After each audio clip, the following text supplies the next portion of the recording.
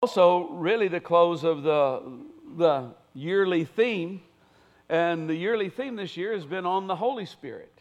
And so, I guess I didn't put that back, did I? Or did I? Somebody, yeah, no, somebody took a cup. There's a cup missing, so somebody came along and did that. Maybe I didn't put it back. I don't know. Anyway, I won't think about it for a while. Where was I? Oh, the close of the yearly theme on the Holy Spirit. Does anyone else recognize the irony of this topic for this week? We'll talk about that in a second. Would you stand up with me here? And we're gonna read. You got one more chance to memorize this verse before we stop showing it to you for a while. Of course, you might be able to find it in one of your books at home. But the fruit of the Spirit is love, joy, peace, patience, kindness, goodness, faithfulness, gentleness, and self-control. Against such things there is no law. And then we're going to read one verse from the book of Proverbs. Better a patient person than a warrior, those with self-control than those who take a city. Father, I thank you for your presence. I thank you for the power of the Holy Spirit. I pray that you would quicken our hearts. I pray, Lord, that the deadest and dullest spirit that is here today, God, would find itself touched, would find itself quickened and awakened, that you would speak to us, for today, for our lives, and you would speak to us for eternity's sake. In Jesus' name, amen. Hug two people, and then you can sit down. And if you sit down without hugging anybody, stand back up and hug somebody. Two people. Person.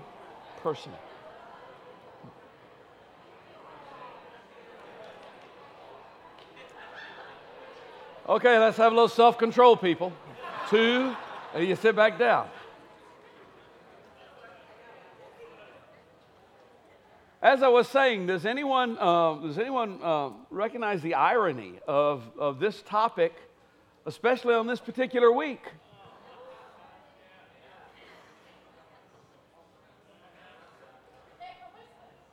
I don't know about you, but the phrase, the name Turkey Day doesn't resonate with me quite like Thanksgiving does. Just want to throw that out. Just want to kind of put that out there. Because to me, Turkey Day says one thing and Thanksgiving says something else. And one of them we really need to be reminded of. The other one, it doesn't necessarily matter. But Thanksgiving, we had a big meal at Thanksgiving. And in fact, we had the same meal Margaret and I did the next night and last night as well. But I think we finally have finished it. So there you go. But it's not just Thanksgiving that makes this an irony. There was also like the day after Thanksgiving. How many of you began Black Friday on Thursday? Okay, we got some no's, and we got some people going, yeah, I did. And you guys are a lot better than the first service, because you kind of got there in the first service. It was sort of like, this. How many of you got up before dark? Before daylight? While it was still dark. Yeah, while it was still dark. Okay. One, and then my family. Okay, two. Yeah. In fact, Margaret and the girls have this wonderful pre-shopping day that they go on. Wednesday is the pre-shopping day for Friday. And then this year, because Arwen had a half a day off, they did a pre-shopping day and a pre-shopping day, as well as the shopping day. Self-control. Really, the more ironic part of it for me, though, rather than it necessarily being the fact that, okay, this was Thanksgiving week and Black Friday and all that business, was it closing out the theme for the year on the Holy Spirit with something called self-control. Seems kind of like an oxymoron. Seems like those two things don't necessarily go together. And yet, hopefully, by the time we're finished here today, they will go together. What is self-control? It's a good place to start. First of all, let me say it isn't the ability to make self-determination. Because it would sound like it's, self-control is when I have control over something. When I have control over a situation, or when I'm free to make whatever choice I would like to make. But that really isn't it, because a lot of the choices that we make really stink. Have you ever made a choice deliberately? You had the freedom to make it, you made it, you did it, and then later on you look back at it and went, oh my, what was I thinking? Yeah, that's not self-control. That's just making a dumb decision. That's what that is. And the truth of the matter is, even people, and we make a lot of them, even people who are in bondages, in addictive type bondages, whether it's alcohol or drugs or pornography or whatever it may be, at one point in their life, they made a decision to go there. At some point, there was a decision made to take that drink or to try that drug or to do whatever. That took them there. So just being free to make a decision can't be the same thing as something good, which self-control actually is. So let's put a definition with it. And actually, this definition is one that I made up, so do with it whatever you will. It's not necessarily in the Bible, but I felt like it was a pretty good definition. Let's see if it works for us. The ability to make right decisions and follow through. The first service appreciated it a lot more than you guys seem to be appreciating it. I mean, I thought about this for minutes. And I decided to do it, and I followed through. I put it up there. That's the definition. But let's use that as a working definition. To make a decision that's a right decision, because if you make a wrong decision and follow through, that's not a good thing. But if you make a right decision and you follow through on it, then that oftentimes requires self-control. And it often includes making a right decision about what not to do, as well as what to do. At some point in your life, most people make the decision that they're not going to commit adultery. Now, does that mean that they'll never be tempted to commit adultery? Well, they probably will be tempted to, but if they decided that they're not going to and they follow through on it, that's a good thing. That's self-control.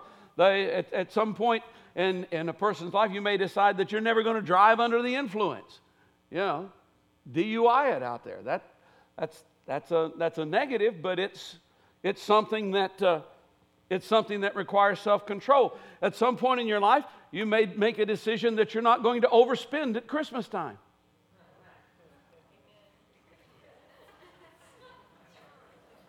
Making that decision is a good decision. Following through requires self-control. So some of these things appear to be negative, but they're actually positive. You may make the decision that you're not going to lose your temper anymore. That you're not going to yell at your kids. That you're not going to disobey your parents. Any number of things. Some of them, however, are positive things that you should do. We have New Year's coming up. Does anybody know what happens at New Year's? Another SEC national championship. People make resolutions. People decide to go on a diet. How'd that work out for you this year? People decide every year at the end of the year, either the last Sunday of the year, or if it falls on New Year's Day, the first Sunday of the year. If you come to this church, you'll hear a sermon about reading the Word in the year to come. And when we give that sermon, because it's always very powerful and persuasive and very moving, there's probably at least 20% of the congregation who goes, I'm going to do that. I'm going to read the whole Bible this year, or, a couple years ago I said, look, just read the New Testament. Do that this year, Or I'm going to read every day this year. Might be 5 minutes, 10 minutes, but I'm going to do it.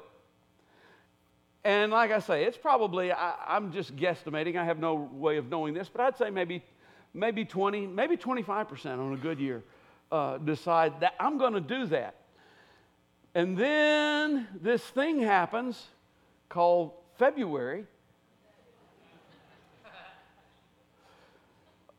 Sometimes February comes a little later in the year, but this thing happens where all of a sudden it's just not happening anymore.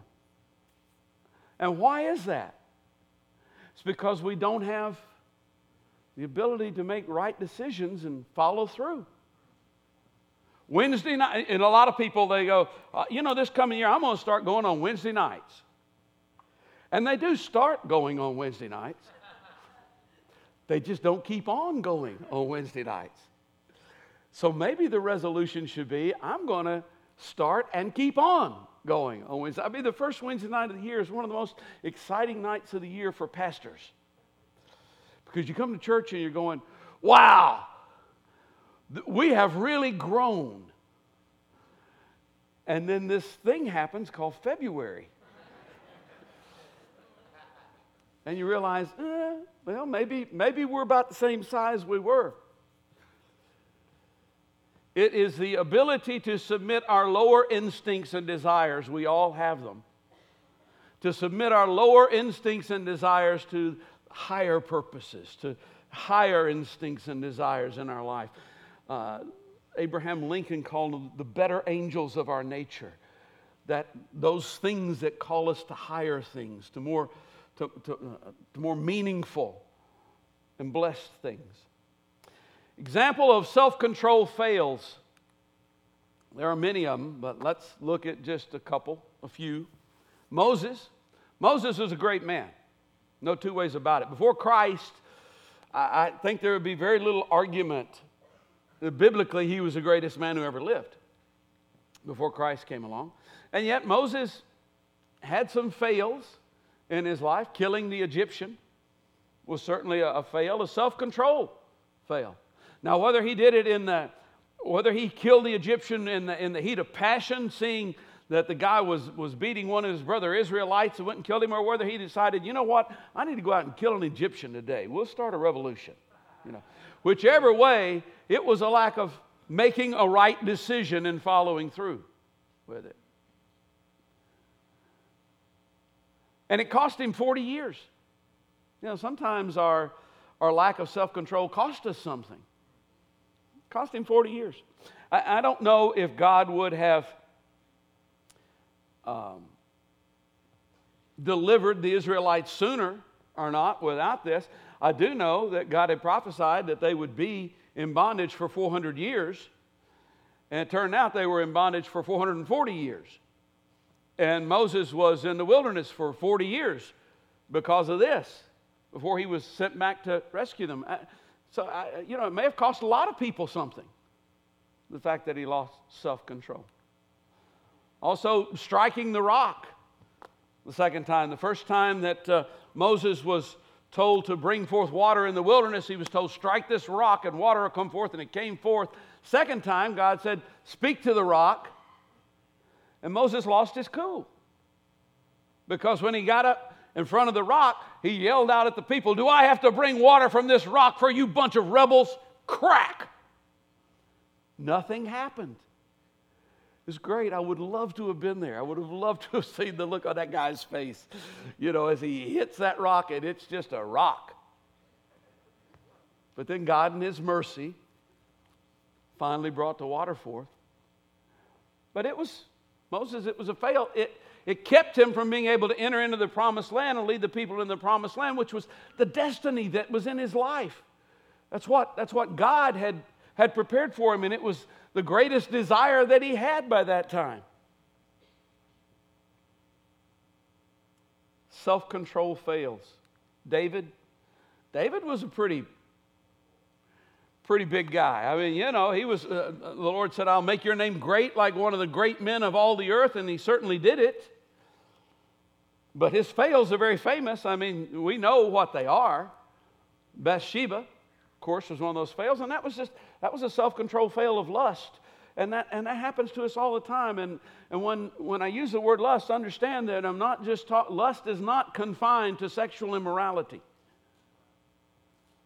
I mean, lust can be food, cars, caps, music, whatever, sports. Be a lot of things that we have this voracious appetite for that isn't God. And then Uriah, killing Uriah. And I was thinking about this. I was thinking,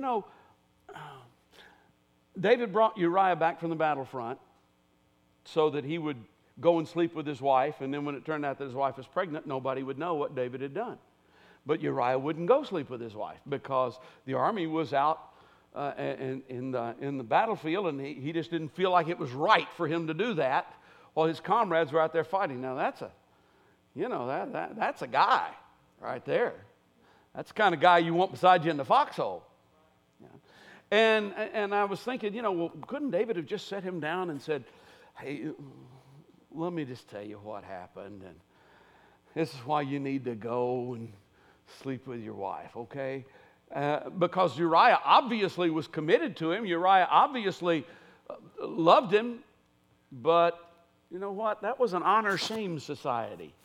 And if you remember a couple of weeks ago when we were talking about humility, no matter how much Uriah loved him, he would have fought for he'd have had to consider the shame and the honor taken on. So David actually dug a hole for himself by his first lack of self-control. It created this second necessity, and boy, does that ever happen all the time. I've always heard that the reason why you shouldn't do drugs, light drugs, is because it'll lead you into heavy drugs. And I don't know if it'll do that or not, but I'll tell you what, lack of self-control will lead you into more trouble, regardless of what area it happens to be in.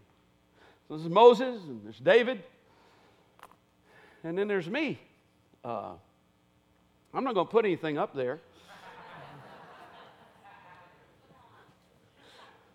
But I am going to tell you about, in retrospect, what I think was the most embarrassing moment of my life. I was in high school, surprise, and not a surprise that I went to high school, but surprise that was when one of my most embarrassing moments happened. And I think I had just turned 18, and I was dating this girl, Joni Janung, and she was a pretty good athlete, and she was on the girls' basketball team, and I went to see one of the girls' basketball games, and I went to see all the girls' basketball games, but I went to see this particular one, and they were getting killed. And the coach had Joni on the bench. She hadn't even been in the game at all. And I don't know, I used to be very competitive. Used to. It's hard to believe. Actually, I've mellowed a lot in the last 10 years. You can ask my wife if you remember to ask her and think about it. Otherwise, just take my word for it. And I couldn't take it anymore. I mean, I'm just going, this is crazy. You got these players out there who aren't doing very well, and you got this girl on the bench who could really make a difference. And so, I kind of waited until everything quieted down, and then I yelled out, "Put Joni in the game!" Now, once would have been enough, but the coach didn't seem to hear me. And so the next time things quieted out, "Put Joni in the game!" And this went on for about 10 minutes. And the more it went on, the quieter things got around me. And at one point I realized that everybody was kind of looking at me, including the coach. And everybody but Joni, I think she was kind of like, ugh, down there. And, the coach's husband finally had to come over and talk to me, and it still didn't calm me down. And you know what? It took me like 40 years to realize, boy, was that embarrassing. Here's the thing about lack of self-control. It may not prevent you from succeeding. It may not prevent you from your destiny. It won't necessarily prevent God from using you, but those occasions, as you look back on them, will be the cause for some of the greatest moments of regret in your entire life. They're the ones that you look back on and go, oh man, boy, I really could have done, I could have lived a long time and not done that. Really shouldn't have been there. Really shouldn't have done that or said that. Self-control is power. Proverbs 16:32, better a patient person than a warrior. Better those with self-control than those who take a city. We take such a short-range view of things. Who wants a patient person when you need a warrior, right? I mean, there are times you just need a warrior. And most of the time, it's right now, whatever now happens to be. But the thing about the Bible is, if you give it a chance to soak into your life, it gives you a much longer range perspective of what's going on. Gives you a much longer range perspective of what's happening in the world and what's happening right now in your own life. And those times when we feel like now is the time to act may in fact be the time to wait a minute. Wait just a minute. You may live past this week. There may be other things to consider here. Maybe there might even be some things that impact eternity that are at stake here, that are at play here. In fact, if it's dealing with people, I guarantee you there are things that have to do with eternity that are at play, that are at stake in what you're doing. Now, this doesn't mean that a patient man never fights. David was the most patient man in all of Scripture. I mean, people talk about Job, and they do because James writes about him being patient. But the truth of the matter is, Job didn't have too much choice. What was going on? Wasn't much he could do to stop it. David, for years, was placed in situations where he absolutely could have stopped Saul from chasing him. He absolutely could have taken what God had already promised to him. It was right there. And yet he didn't do it because he was patient. Because he knew there's a right way to do this and there's a wrong way to do this. I mean, doing this may be what God wants,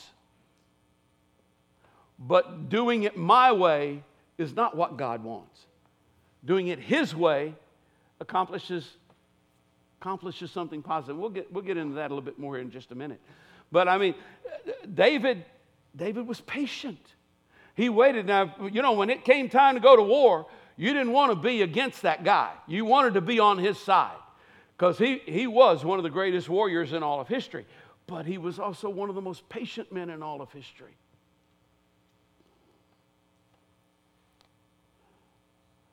A man who can control himself may well forego taking a city. But he'll ultimately take the whole world, which is a little bigger than a city.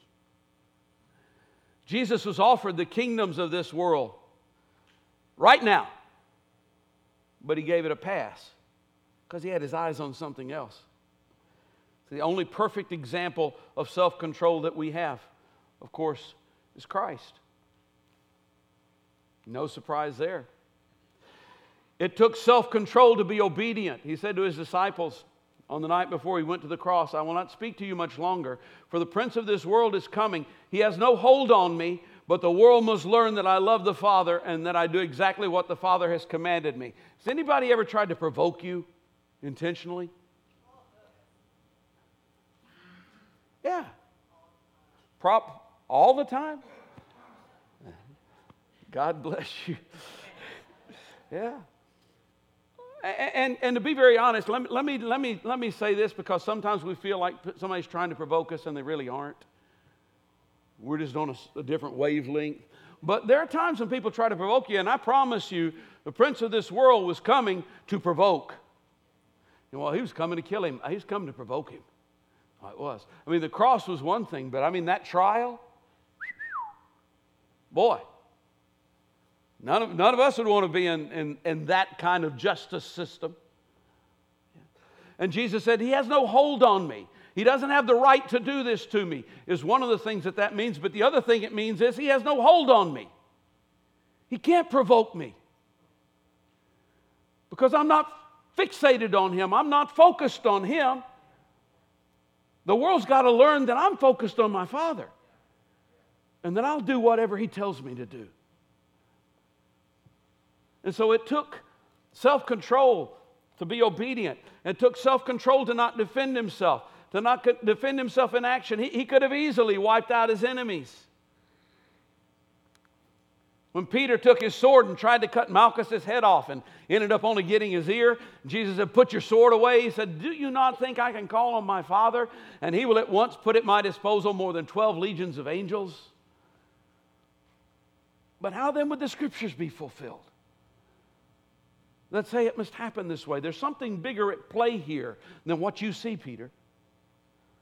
There's something more important going on behind the scenes. And really the question was, who is the enemy? If he calls on 12 legions of angels and wipes out this little contingent that is after him and trying to crucify him, okay, that's great. Has the devil been defeated? No, not yet. And in fact, he wouldn't be. The devil would win. Our struggle is not against flesh and blood, but against powers and principalities and high places. And so our weapons are not carnal. And Jesus' weapon in this case wasn't carnal. I mean, he could have called on angels. Not that angels are carnal, but I mean, he could have called on the sword, but he didn't. He called on self-control.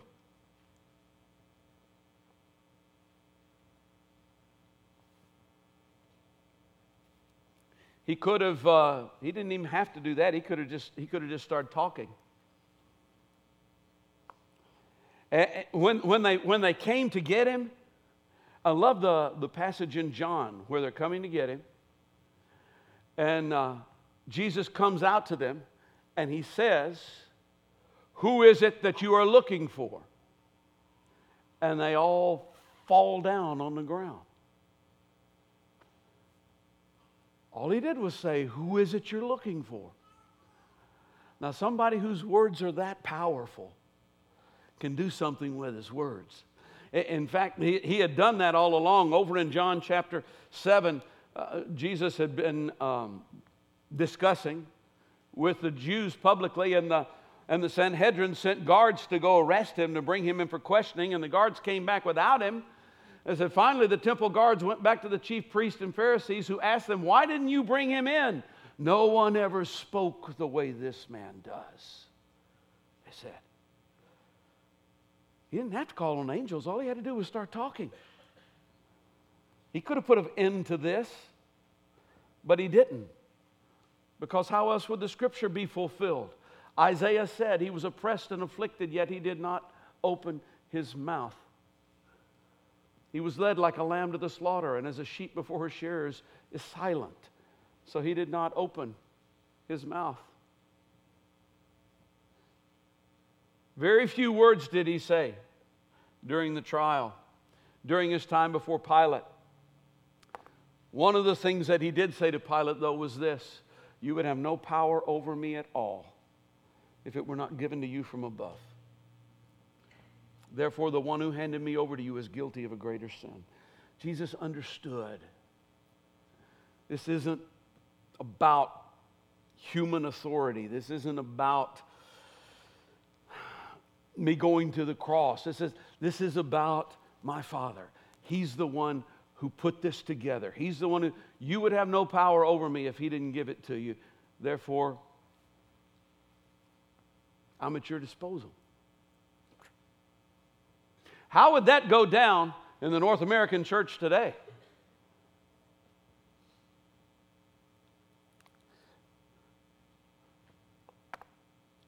The reason he could do this is because when Pilate asked him if he was a king, he said, yeah, I'm a king, but my kingdom's not of this world. My kingdom's from another place. My kingdom were from this world. My servants, my followers would fight to prevent my arrest by the Jews, but my kingdom's from somewhere else.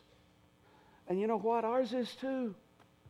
Ours is too. Our citizenship is somewhere else. You know, if you belong to Jesus Christ, you're an heir of God, a joint heir with Jesus Christ. You're a pilgrim and stranger in this world. Your citizenship is in heaven. The final irony is self-control is ultimately only gained by surrender to the Spirit. It's really not about you controlling yourself. It's about you surrendering to Him and letting Him control you. My life is not my own. To you I belong.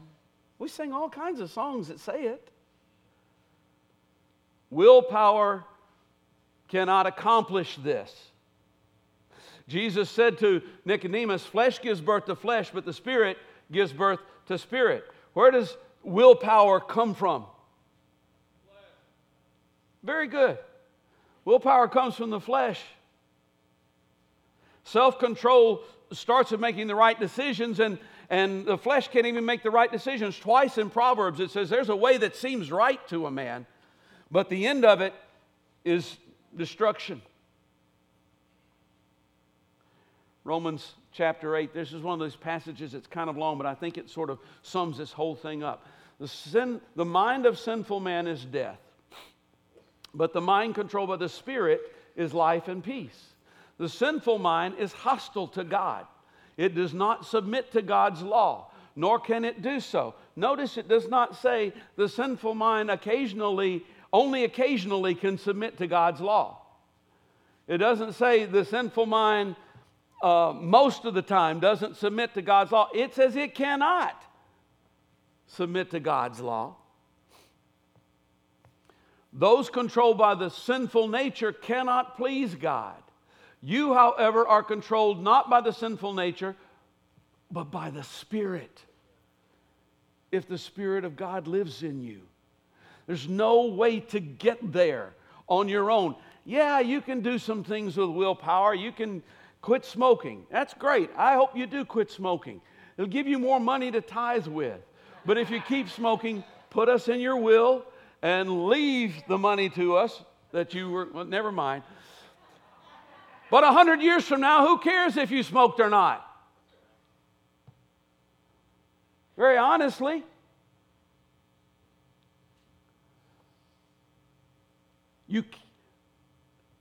You, however, are controlled not by the sinful nature, but by the Spirit, if the Spirit of God lives in you. And if anyone does not have the Spirit of Christ, he does not belong to Christ. It's not about saying certain words. It's not about going through certain rituals. Creeds are important, but it's not about ascribing to creeds. It is about having the Spirit of God inside of you. That's where it all comes from. If the Spirit of God lives in you, then He produces the fruit of the Spirit, which is self-control in part. So I don't know, maybe it's kind of misnamed, but that's where it comes from. I want to do one more scripture here. This is the last one. This is a scripture to live by. This is a scripture that every Christian should have implanted deeply in their spirit and in their heart. And it's John chapter 15, verse 5. I am the vine, you are the branches. If a man remains in me and I in him, he will bear much fruit. Apart from me, you can do nothing. Nothing.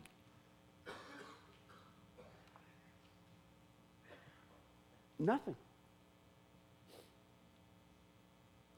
And as Christians, once we come to the place where we understand this, where we grasp this concept.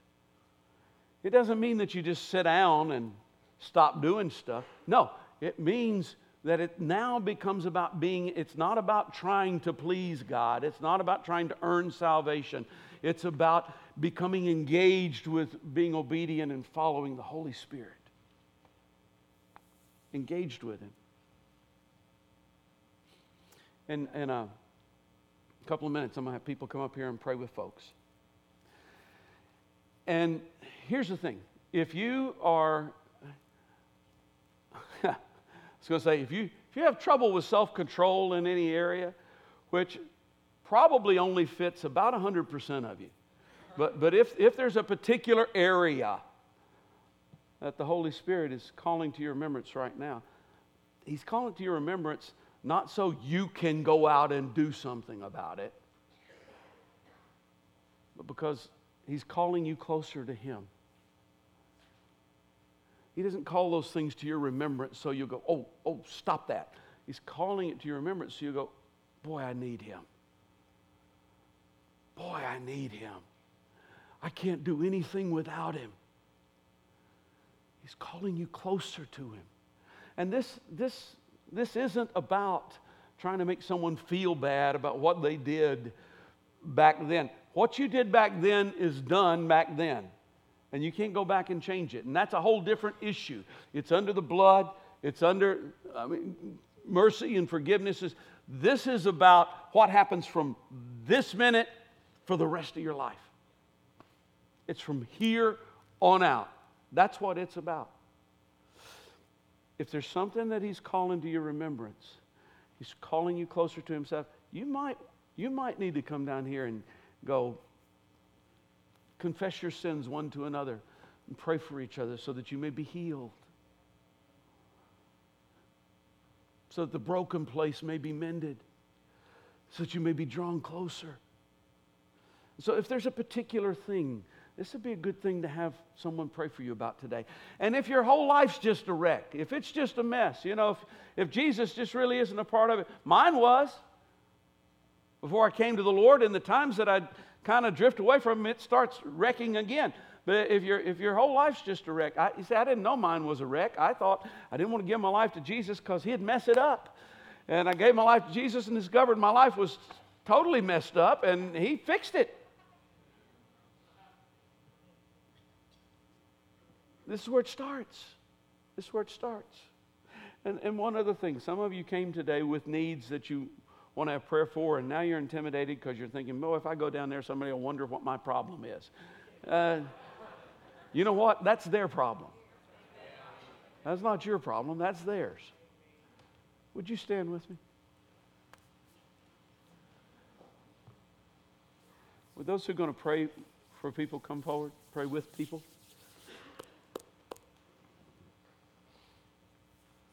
And if you don't need to come, we're going to worship for a few moments. And you're still part of the ministry. You can pray for those who are coming, or you can worship and create an atmosphere of the Holy Spirit to be able to work. The altar's open. And you come. You come. He'll do some stuff for you today. He will absolutely do some stuff for you. I believe that.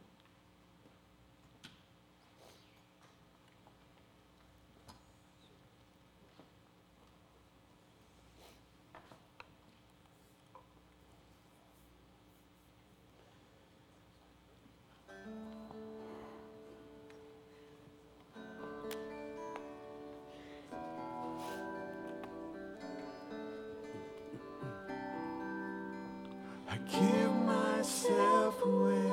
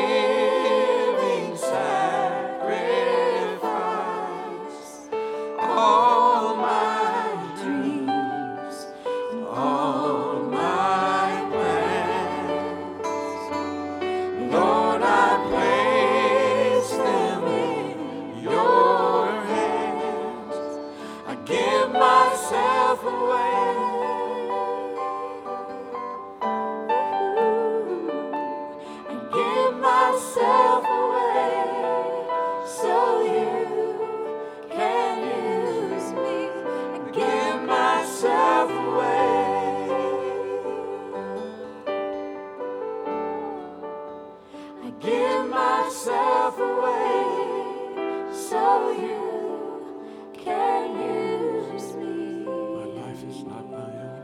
My life is not my own. To you I belong. I give myself to you. My life is not my own. To you I belong. I give myself to you.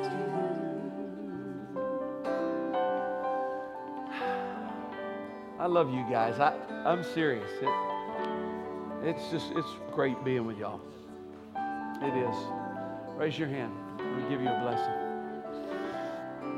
May the God and Father of our Lord and Savior, Jesus Christ, who sent His Son into the world to redeem us and draw us to Himself, through the power of the Holy Spirit, may you experience the fullness and the joy and the confidence of those who walk in submission to the Spirit. May you experience the self-control of those who walk in submission to the Spirit. Through Jesus Christ our Lord. Amen.